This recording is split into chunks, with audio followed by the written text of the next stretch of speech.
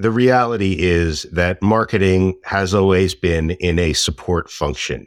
We support the sales motions, right? We expand them. We help prioritize who to go after, but we are supporting the sales motions, the go-to-market motions. You're listening to Sunny Side Up, a B2B podcast that brings you the juiciest insights from go-to-market leaders and practitioners. Hello, everyone. Welcome back to the Sunny Side Up podcast. I'm your host, Jordan Saucedo. Today, I'm super excited to talk to Rennie Fidlin on navigating the ABM landscape. As a VP of marketing at SproutLoud, Rennie is responsible for building a predictable, repeatable revenue engine. He oversees all of SproutLoud's branding, marketing programs, product marketing, revenue operations, and sales development, which I'm sure is no small feat. With over 25 years in strategy and marketing, Rennie has spent the last decade scaling high-growth enterprise B2B SaaS and technology companies. Prior to SproutLoud, Fidlin has led global marketing teams at Aria Systems, Optimize, Softmart, which was later acquired by Connection, and Audience Partners, also acquired by Altus USA. Rennie holds a bachelor's degree in communications from the University of Pennsylvania. When not immersed in data, Fidlin spends most of his free time traveling, watching movies, and playing games with his wife and 3 children. Rennie, I'm super excited to have you on the show, and welcome. Well, thank you. It's great to be here.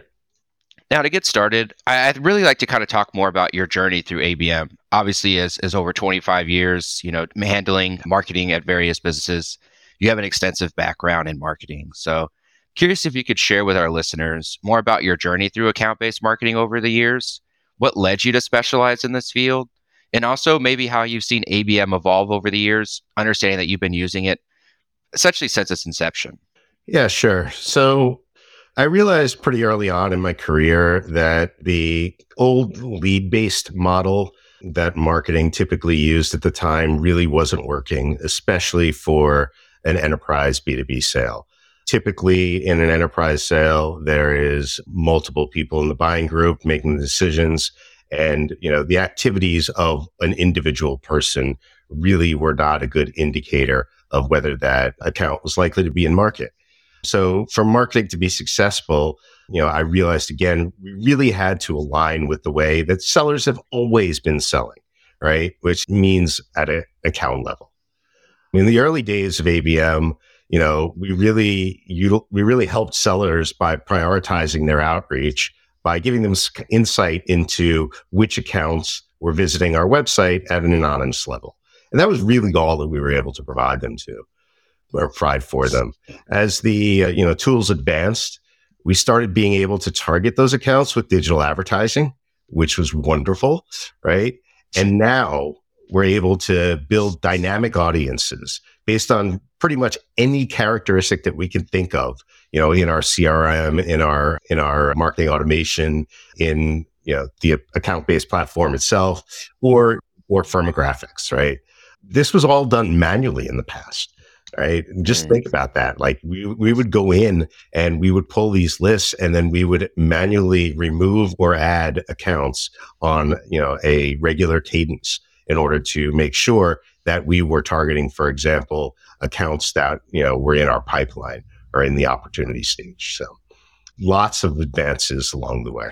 Yeah. And 2 things you said that I really gravitate to is, you can't, like someone downloaded an ebook, we've sent them a few leads, they're obviously ready to buy, right? And so that's a common misconception in B2B, right? Especially with folks that do rely on just purely content syndication or other lead generation methods. But it sounds like most of the practices, even throughout the evolution, was let's go back to giving the sellers what they need based on how they already operate, and let them scale those efforts in a more strategic way through prioritization and insights, which I think is really one of the true value points of an ABM approach. So glad to hear you say that, but it totally makes sense. And then sounds like when you were able to layer on things like advertising and other components that you could still use an account-based approach, just further kind of took the way you used it at scale to another level. So the reality is that marketing has always been in a support function.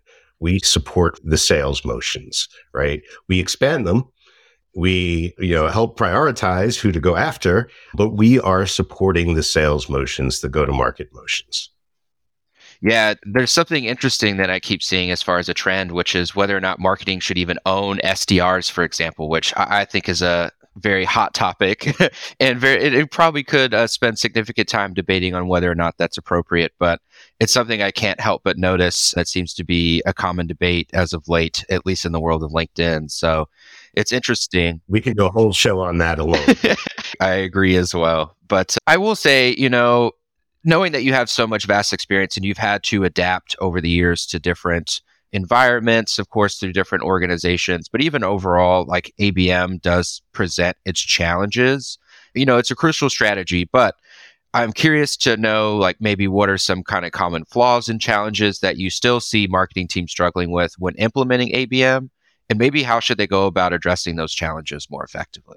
Yeah. So one of the biggest things that I see all the time is people trying to align their campaigns to a buyer's journey at the account level, right? Sounds reasonable. Problem is that not all the members of a buying group or the influencers of that buying group are in the same place in their buyer's journey. Just because the champion knows who you are and how you're differentiated in the marketplace doesn't mean the economic buyer does, right? And so, I find it, much more effective when marketing is trying to reach those people that sales can't, to stay much more top of funnel, even for those accounts that are in our pipeline, because the people that I am trying to reach and influence may not have any idea who we are at this stage. And a second challenge that I see all the time is the challenge of proving the success of your ABM programs, right? So typically, most companies aren't willing to take their best accounts and create control groups where they don't do any outreach just to show that ABM is working. And you always get the chicken and egg question, is the account showing intent, activity, engagement because we are reaching out to them through marketing and sales? Or did we identify them as showing that intent prior to our outreach and then do the outreach? The reality is the current tools aren't there yet to answer those questions. And in the end, as much as, the C-suite would love to be able to say, if I inject another $50,000 into your budget, will I get, $500,000 in pipeline? You just can't get quite there yet, right? You can't draw direct lines between a lot of what we are doing from an activity perspective to that ROI. Yeah, you raise a great point, especially right now when, budgets are definitely more under the microscope and more scrutinized. There is a need to defend basically everything within your tech stack. And I think for a lot of folks, MarTech is very hard to defend, especially when it comes to being able to showcase ROIs. So that does lead me to some curiosity in terms of, throughout your years, obviously ABM has been a critical part of how you really scale your marketing motions. But I would like to know, to that point, especially, in conditions this year, how do you showcase ROI or convince senior leadership or your executive team that the tool is actually having an influence, maybe when there isn't an easy way due to maybe lack of tools, attribution, other factors that you can't tangibly show that influence?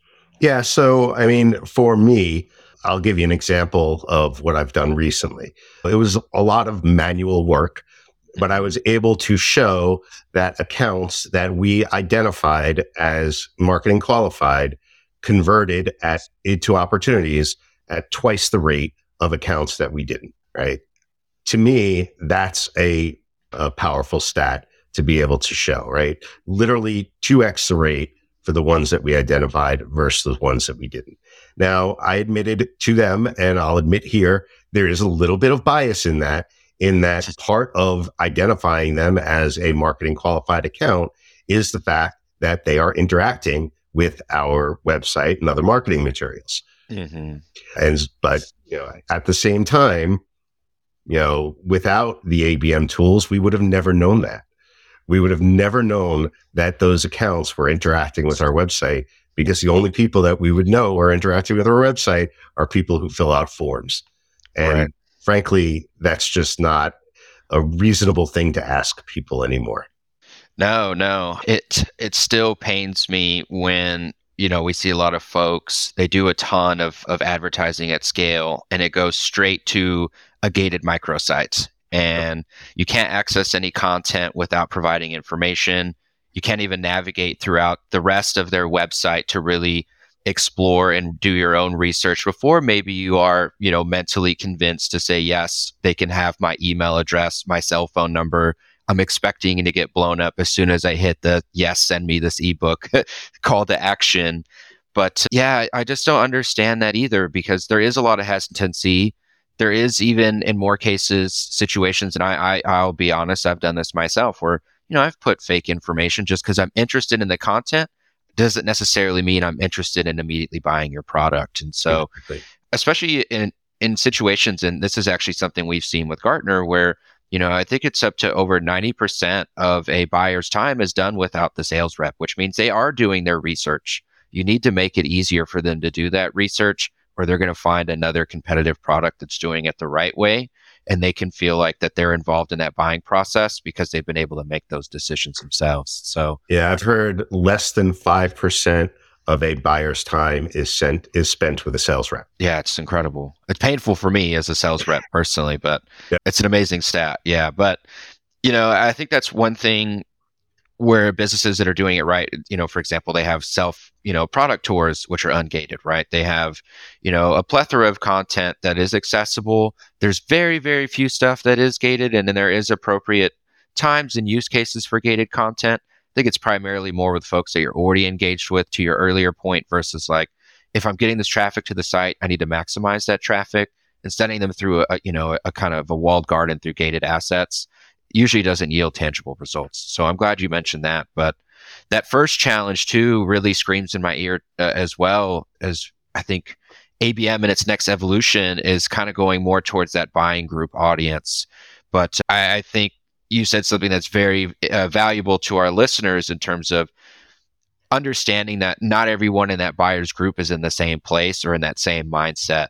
And I love the fact that you're taking an approach of, depending on where some of those buyers are at, continue to pass them marketing. So that way, in situations like you mentioned, where sales can't necessarily reach them, they're still getting air cover. Marketing can still show influence. And then if you do actually have that alignment between sales and marketing, that kind of approach should pay dividends in most cases. So yeah, definitely something I'm going to keep in mind as, we engage with more customers that are interested in best practices for targeting buying groups. And I think you definitely nailed that there without a doubt. So let's kind of shift a bit here into maybe more of like best practices. You mentioned some challenges, but I'd like to hear as well, maybe, for our marketers, particularly in the SaaS field, that are looking to enhance their ABM strategy and also maximize the impact of their ABM solution.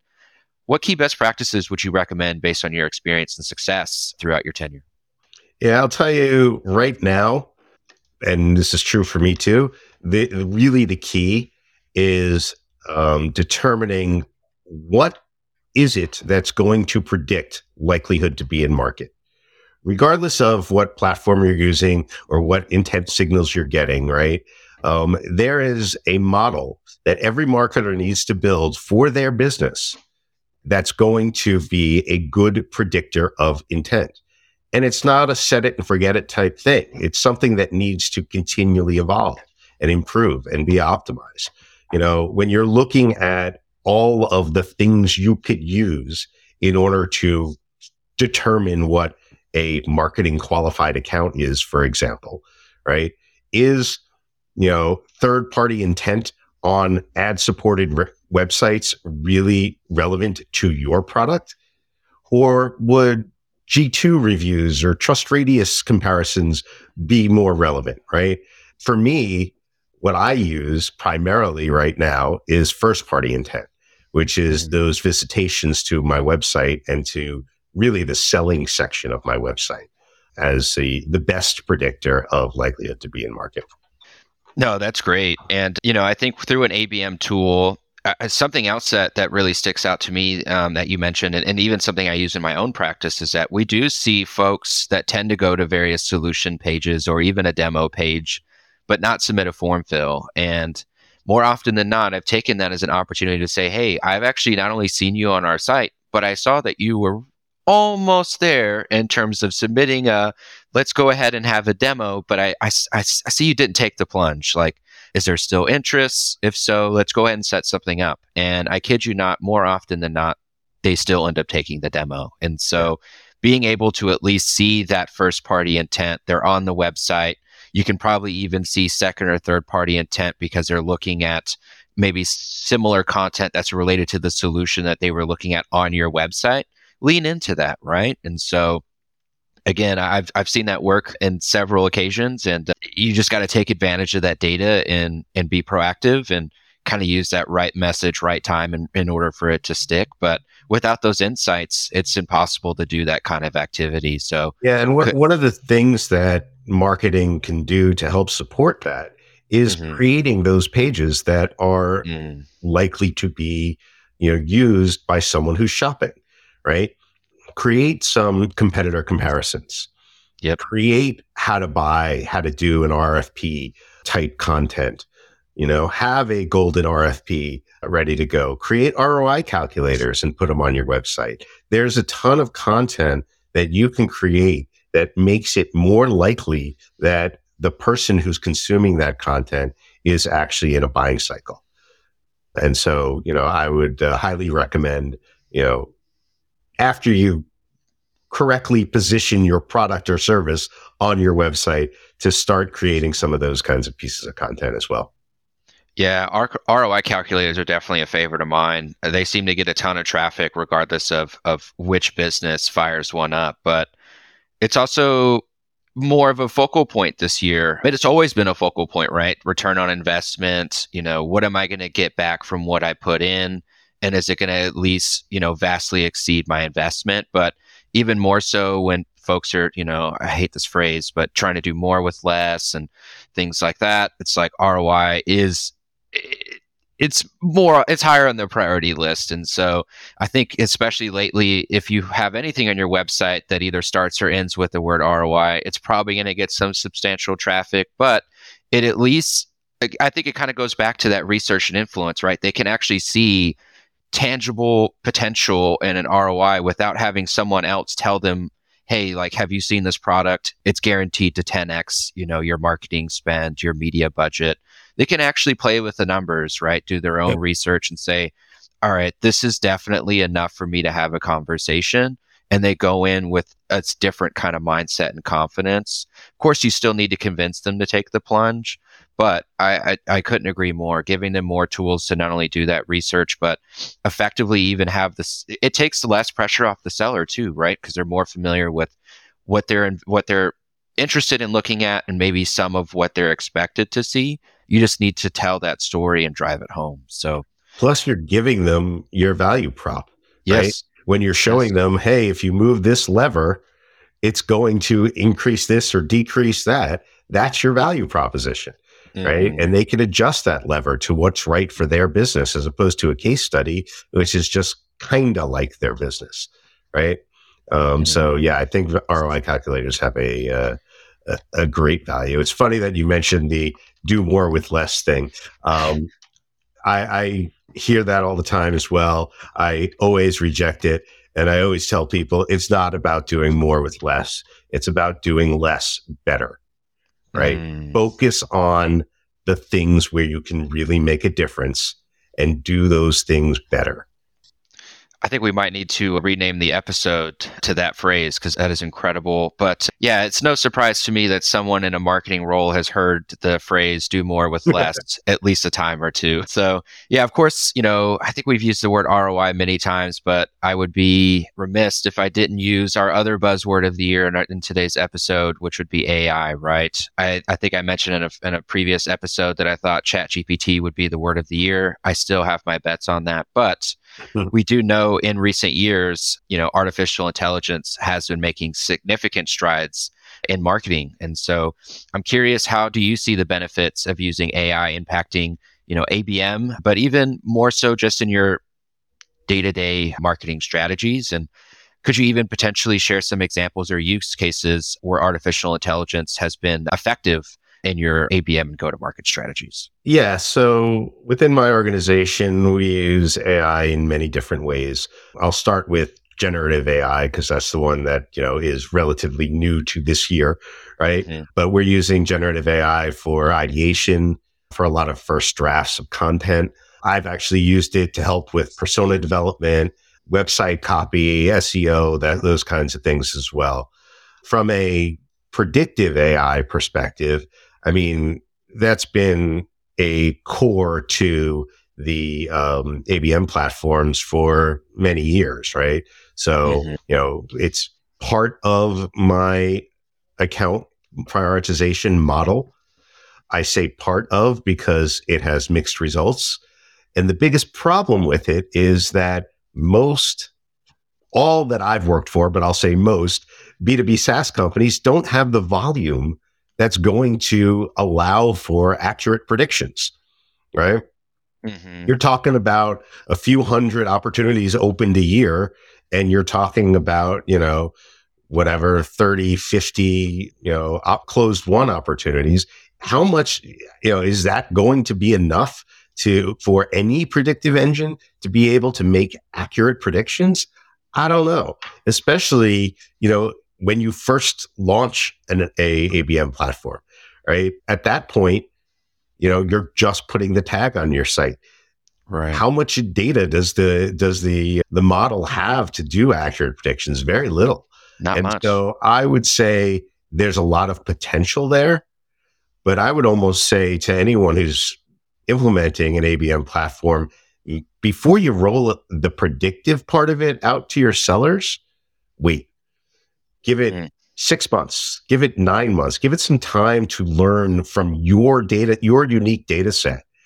Because once you roll it out, if you roll it out and they don't believe it, you're Mhm. dead. Like they'll never go back to it. That one hit a little too close to home, Rennie. I have to be honest, because it is a challenge. And I actually like to stay on this point for a moment because I do think it is something that I find extremely interesting, but also very challenging. As a lot of folks, we'll just use a common example, right? They sign up for an ABM program, they start off at a year at a time. To your point, it takes about maybe 2 to 4 months, depending on how quick and nimble the team is in order to get the product at least up and running, but there still probably is a need for optimizations at that point. And, your executive team's knocking at the door. It's been 4 to 6 months. They're like, why hasn't this been rolled out to sales? Why are we not seeing much value maybe out of some advertising campaigns that you got up and running? But those are also maybe a little immature at the time just because you're still trying to get things in a state that are ideal, but you at least need to be able to answer some of those questions and defend the investment. But at the same time, it could be detrimental to the long-term success because you've rolled it out too early. You're trying to answer to these questions, these requests that are coming from the top down. But in your personal heart, it's probably too early. What is your recommendation to folks? Because there's a lot, I'm sure, that would be listening to this episode that are in that exact situation. Yeah. I agree with you personally. I think it makes sense to wait and really make sure, even go as far as maybe doing a smaller pilot run with not maybe the entire sales organization, but maybe one or two users, handpick a BDR, SDR, maybe an AE, maybe even a CSM too, if they're going to be using it for churn mitigation, get their feedback and input, use that in order to optimize the platform because we've actually heard from a sales voice what they need to see and what they don't, and then use that to scale. But again, by the time you might get to that point, you maybe have 3 months left and it's already time to renew, but you haven't maybe shown as much value as expected. And so I'm curious, outside of maybe making that recommendation to wait, how do you convince everyone to get on that mindset, knowing that there is a need to defend the SKU? Yeah. So ABM platforms provide a lot of value outside of their predictive engine. Mm. And I would say start there, right? So start basically the way I started 10 years ago when I started using ABM platforms. I mean, it's 12 years ago now, but and provide that data of the anonymous users visiting your website. current platforms can reveal 20, 30% of your website visitors, of which you knew 1% before then, right? And so that provides a ton of value, segment it for them. Let them look only at those accounts that matter, whether that's, industry or revenue range or employee count. You can also, supply them with only the accounts that are visiting certain sections of your website. Maybe the account that's going to your blog isn't necessarily showing a buying signal just because they're reading about, what is account-based marketing or whatever, for your particular industry. So don't clutter things up with that, right? Give them the account that's going to the pricing page, or the account that's going to the demo page and not filling it out, or that's going to your ROI calculator page, or even just the product pages or solution pages of your site. Like, bubble that up and say, hey, of all of your accounts, Mr. AE, these 10 are, last night were on our site and doing X, Y, and Z. And by the way, this is the regions these are the pages they consumed. This is the regions they were coming from. So to make it a little easier for you to find the right people at those accounts, right? Give sales actionable data that they can use to make their jobs easier, right? Mm-hmm.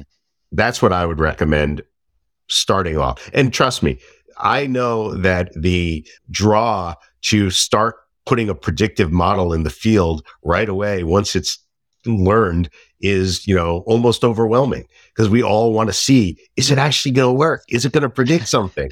But my advice is find out that it predicts something first, then roll it out and put it in. Yeah. No, I couldn't agree more, because I can't tell you, and this happens, I mean, I don't want to say 100% of the time, but it's pretty close, where, we're heading towards the tail end of implementation and onboarding. And the first question, outside of maybe, can we get some ads up and running, is how do we start to get this in the hands of sales? And trust me, sales adoption is definitely critical when it comes to, owning and defending purchasing ABM, especially when budgets are rather thin. You have to pull from other buckets in order to keep, the lights on, if you will, for an ABM product. And that usually ends up tapping into sales. And sales has a lot of influence and a lot of weight when it comes to, budget allocation. And so we definitely have to respect that and acknowledge that. But again, the need to do that, it makes sense, and prioritizing it makes sense. But I think having,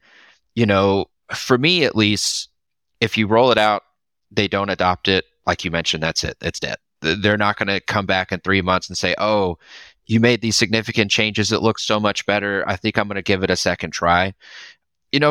Sales folks are very particular. And if they're not impressed by the tool the first pass, you're not going to have much success the second time down the road.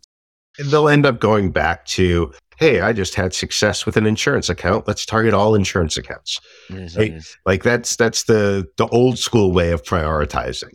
Problem is that not every insurance account is in an active buying cycle. Just because they all have a need doesn't mean necessarily that they're all in a buying cycle. And so, using the ABM platform to better predict which accounts across which industries are actually in a buying cycle is going to, get much better results than just going after, an industry that you had success in recently.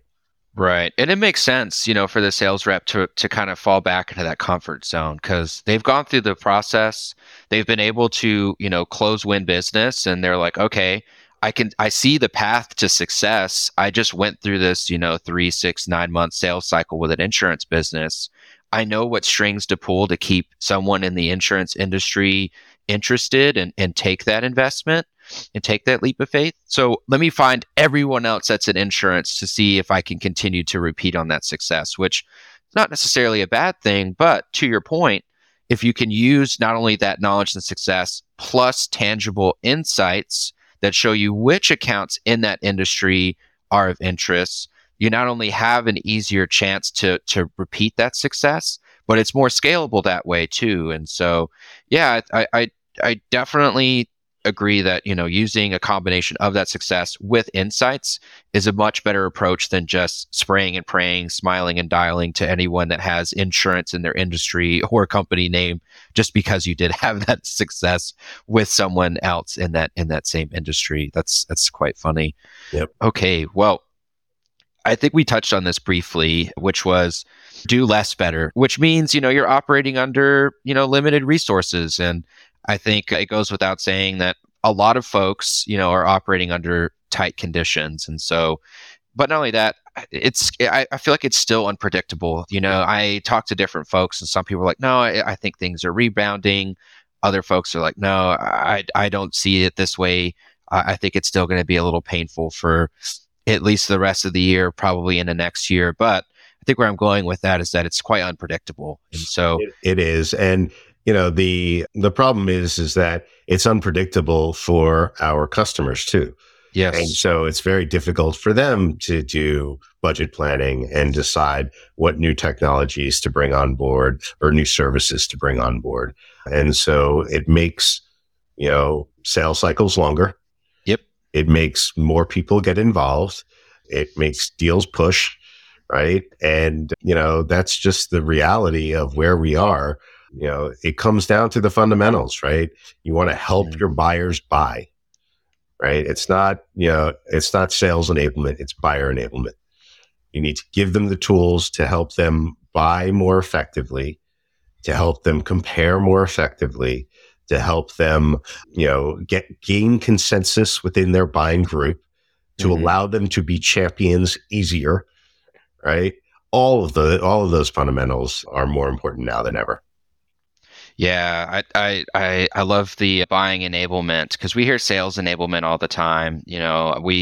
I've gone through a lot of sales enablement too, personally as a sales rep. But, I think the combination of buying enablement and selling a problem versus a product are two things that are really compelling, right? Because at the end of the day, folks are buying products to solve challenges and scale business. And if you can't tell that story or message, it's probably not going to land, especially in a situation where there isn't an opportunity to make many investments, and any investment they do make is going to be heavily scrutinized if it doesn't yield results. And so, but when they're really cagey with the budget and they have an opportunity to spend, make it easy to spend it with you instead of going through all these hoops, hurdles, takes, 5-10 calls before they even get a price, can't even demo the product for a few calls in. It in a situation too where their time is valuable, make it easy, take out a lot of the heavy lifting and some of the unnecessary noise in the process and enable them to buy. I think that's a wonderful way to look at it. One of the things you just brought up, which is also key, is once they do buy, right? You mentioned that they need to show value right away and long term in order to justify that purchase. Well, that's another side of what marketing needs to help with, right? We need to be able to help them define what success looks like, put the benchmarks in place to show that growth to achieving that success over the course of that customer lifecycle. And so you can't just stop with the acquisition. It really needs to continue all the way through implementation and then use of platform as well. Yeah, I couldn't agree more. The way I look at it too is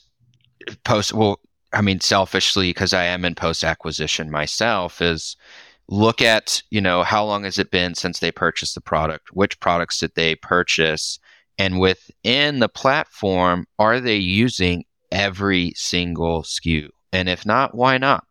Are they seeing results from the SKUs they are using? Do they even know how to calculate those results? And that's really, to your point, where you should be able to lean on marketing resources to tell that story, right? Of course, I can have influence on that discussion, but at the end of the day, I'm still wearing a sales hat. And so sometimes there's a little hesitancy into buying into that. But, of course, through relationship building, especially in conditions like today, showing empathy definitely kind of helps break down that wall or that guard. But they need to be able to say and look at resources that say, how do I tell the story that the product I bought or even the tools that I'm using within this product are actually yielding value? And tell me, how do I tell that story? What data do I need to be looking at? How do I pull that data? What's a way to explain it to someone that's not in the tool? Like, show me the path to be able to tell that story, because chances are, especially if they're new or early on in their ABM journey, they haven't had to do that and they're unsure how to take that leap and actually execute on that action. And it's going to be a required action at the end of the day. Yeah. They're going to need to be able to show something. And if they don't know how, it's a difficult conversation for both you and throughout your relationship. So Yeah, I'm sure you have more comments on that, though. Yeah, I mean, in this era where, customer churn is such a concern, and Yes. making sure that, you can turn your customers into advocates. I always fight on any marketing team for a person whose role it is for customer advocacy. And part of that is defining those success metrics and being able to follow that journey along the way and really show the value that you're providing. If you can do that, you will almost never lose a customer, right? Because you're continually showing the value that you're providing, that your solution is providing. Yeah, that's great. So I'd like to kind of pick your brain a little bit around maybe what resources you use to continue to build on your ABM wealth of knowledge. Is there any kind of particular books that you've read recently that you might recommend to our listeners? Maybe a certain blog or newsletter that you're subscribed to? Maybe a favorite podcast that you listen to on your spare time? Although I imagine between your work and professional life, there isn't much of that these days. But curious what you would recommend in general, or maybe where you get some of your marketing and ABM inspiration from. So if you're in the B2B SaaS space, as I am, a book that I would recommend the most is called The Lean Startup. It's an oldie at this point. It wasn't when I read it, but shows you, I'm aging myself here. But it really changed my viewpoint on product development. And I think that a lot of the lessons that I learned from that book, I have used and continue to use in how I do marketing, how I build my team, how I launch new things into market.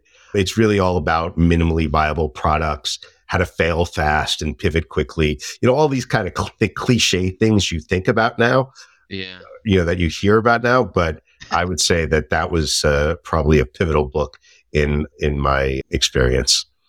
I have not read that one yet, but it's on my short list. You've definitely sold me on it. I like a book with a lot of corny one-liners and cliches. It always catches my attention. So. Well, the corny one-liners and cliches have come out of it, but it itself was the core of where they came from, although not everyone knows that.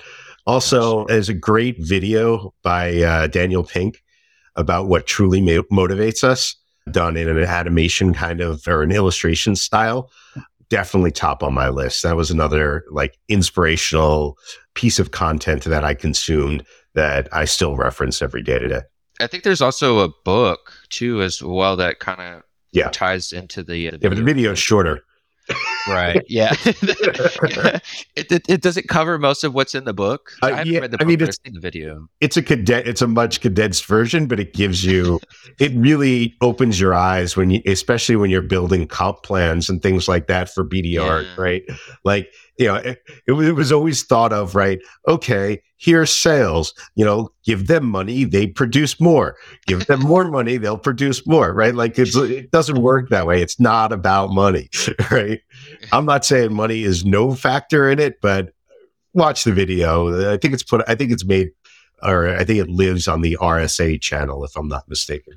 That's funny. I'm going to age myself here. It's like the video is kind of like the Spark or Cliff Notes version of the book. And so if I want to consume it quickly, go ahead and click the video. That's awesome. It's fun. Yeah, it is fun. So I guess last thing I'd like to ask for you, and this one's kind of more for our listeners, is how can people get in touch with you after the podcast if they have further questions, want to connect with you, or maybe want more of your knowledge as someone that has been such a early adopter and continual user of ABM. Yeah, sure. So I love talking ABM. I'm an active member in the demand-based user groups and all that kind of stuff. I love to learn and teach and all that kind of stuff. So happy to talk ABM, to anyone who wants to. I would say probably LinkedIn is the best way. If you just, send me a connection request and mention the show, that'll probably be the best bet. Perfect. Yeah, I would expect your inbox to light up quite a bit after we release this episode, and for good reason. You've had a lot of stellar recommendations. You can sense the passion that you have for marketing and operating marketing teams, and even doing it with an ABM mindset. So I thoroughly enjoyed having you on the podcast today, Rennie. Just want to thank you for being on the show, and you have a wonderful rest of your day. Wonderful. Thank you very much. I appreciate it. It was fun. Today's episode is made possible by Demandbase. Demandbase is smarter GTM for B2B brands to help marketing and sales teams spot the juiciest opportunities earlier and progress them faster. Thanks so much for tuning in to this episode of Sunny Side Up. If you liked what you heard, please rate and review us and subscribe to our show on iTunes, Spotify, or wherever you consume podcasts. You can also find us on YouTube and Demandbase TV.